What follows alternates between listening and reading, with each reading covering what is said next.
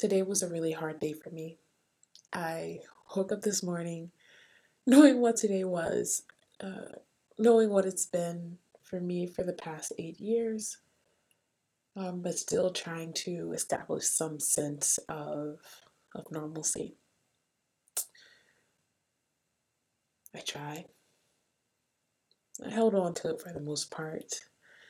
I stayed up late watching movies with my mom last night to take my mind off of what today meant. I got up early for work to apply myself to my job to take my mind off of what today meant. I scheduled a phone call with a friend to distract me from what today meant, and still I couldn't protect myself.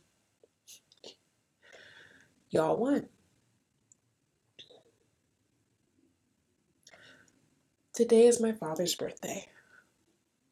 It is the 8th birthday I have had to recognize since he passed when I was 15.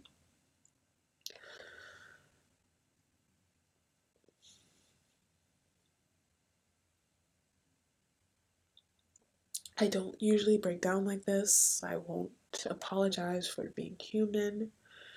Instead, I ask that you bear with me, that you honor the space we are in, this safe space, and that you, even if you can't empathize or sympathize or feel the same pain I'm feeling, that you look at me and you see that pain.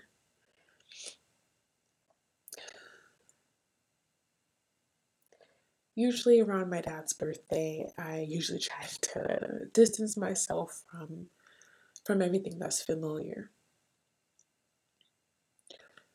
When I was in high school, it usually led to being involved in some school activity on that day so that I didn't have to really spend it with family who reminded me of what that day meant. In college, it was easy. I left the country anytime I could, anytime the school would pay for it, and it gave me a chance to still grieve, I would say, but it meant that I could do it at my own pace, that I could do it on my own terms, that I could do it in my own space.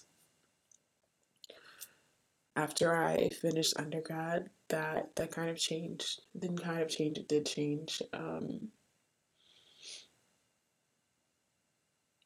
This past year, I spent it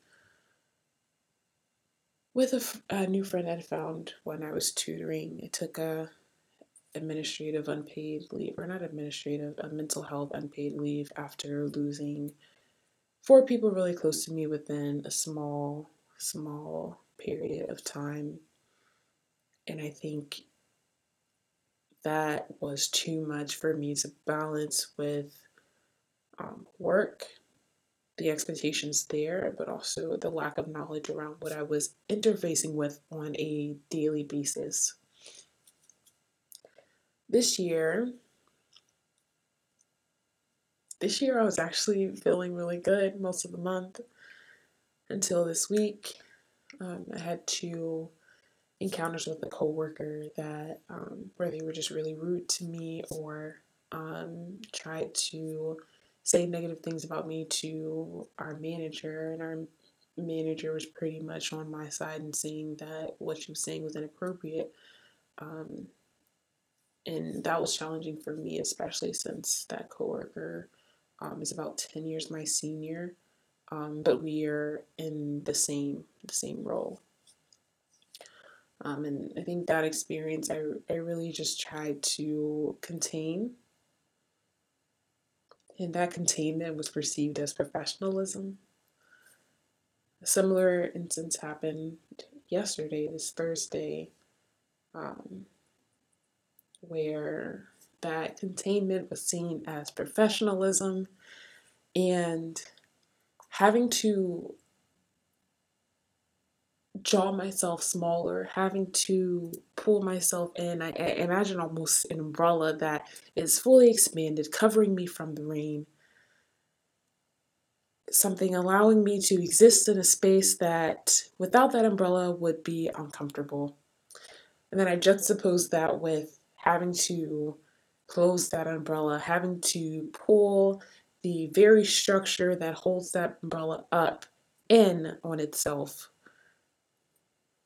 That's how I feel. I'm the umbrella. And so I try to contain and I try to present myself in a way that is palatable to other people. And I try to contain and I try to be who they expect me to be at all times. I try to contain the aspects of my blackness they don't like, the aspects of my womanness they don't like, the aspects of my life that is not easy that they don't like. And it feels like it's closing in on itself. I'm closing in on myself. I was okay today. I was okay until this afternoon. I had a really, really great conversation with my best friend. And I think that's the first time I've used that word in years because I felt that a lot of folks that called me their best friend didn't treat me in a way that I would expect a best friend to treat me, but also didn't treat me the same way that I treated them. And so I hesitated in using that word because I didn't want to recreate the relationships that I've seen in the past with those labeled best friends.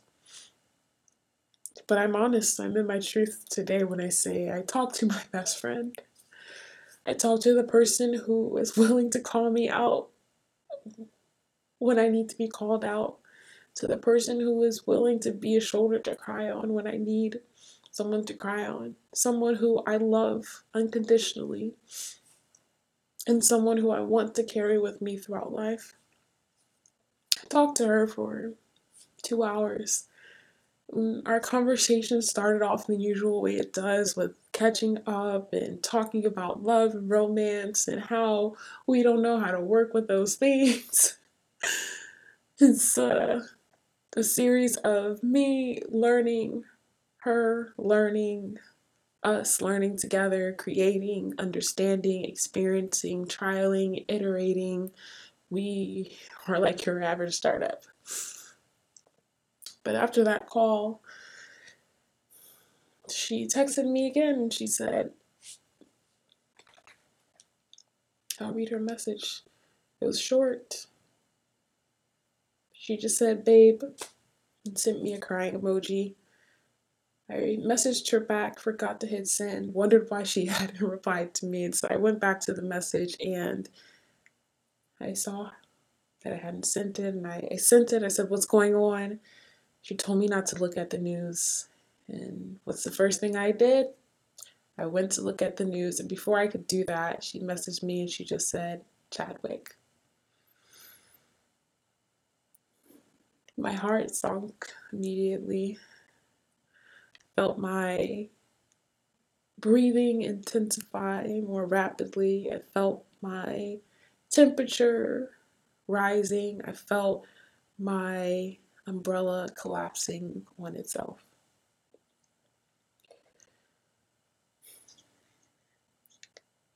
The time is now 11 o'clock p.m. Eastern Time. The date is now Friday, August 28th, 2020.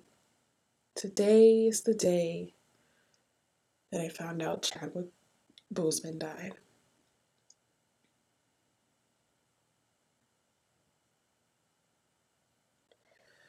Today is the day that I would traditionally celebrate my dad's birthday, but instead I'm crying for Chadwick, I'm crying for my father,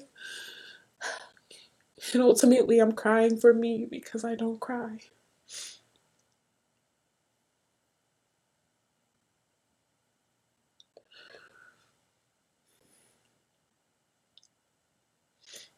I don't know what the title of today's podcast is. All I know is that I cried and I don't. And my umbrella has closed in on itself. I have closed in on myself and I don't know where to go. I cry.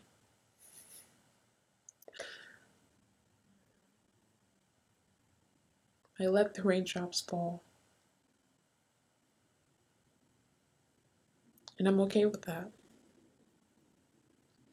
I don't know where this takes me next. But for me, it's a step in the right direction.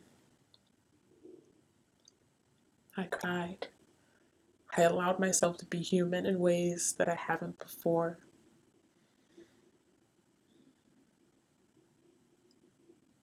And I'm just going to sit in this moment of vulnerability, in this moment of pain, in this moment of confusion, in this year of 2020 where nothing has seemed to go right, where nothing has gone according to plan. I'm choosing to sit, I'm choosing to cry, I'm choosing to let myself feel human, be human. And that is my act of resistance for today. In keeping with tradition, I'm going to end with a quote, not by a black woman, but by a black man. It reads, "You have to cherish things in a different way when you know the clock is ticking. You are under pressure." End quote. This line comes from Chadwick Boseman. May he rest in peace.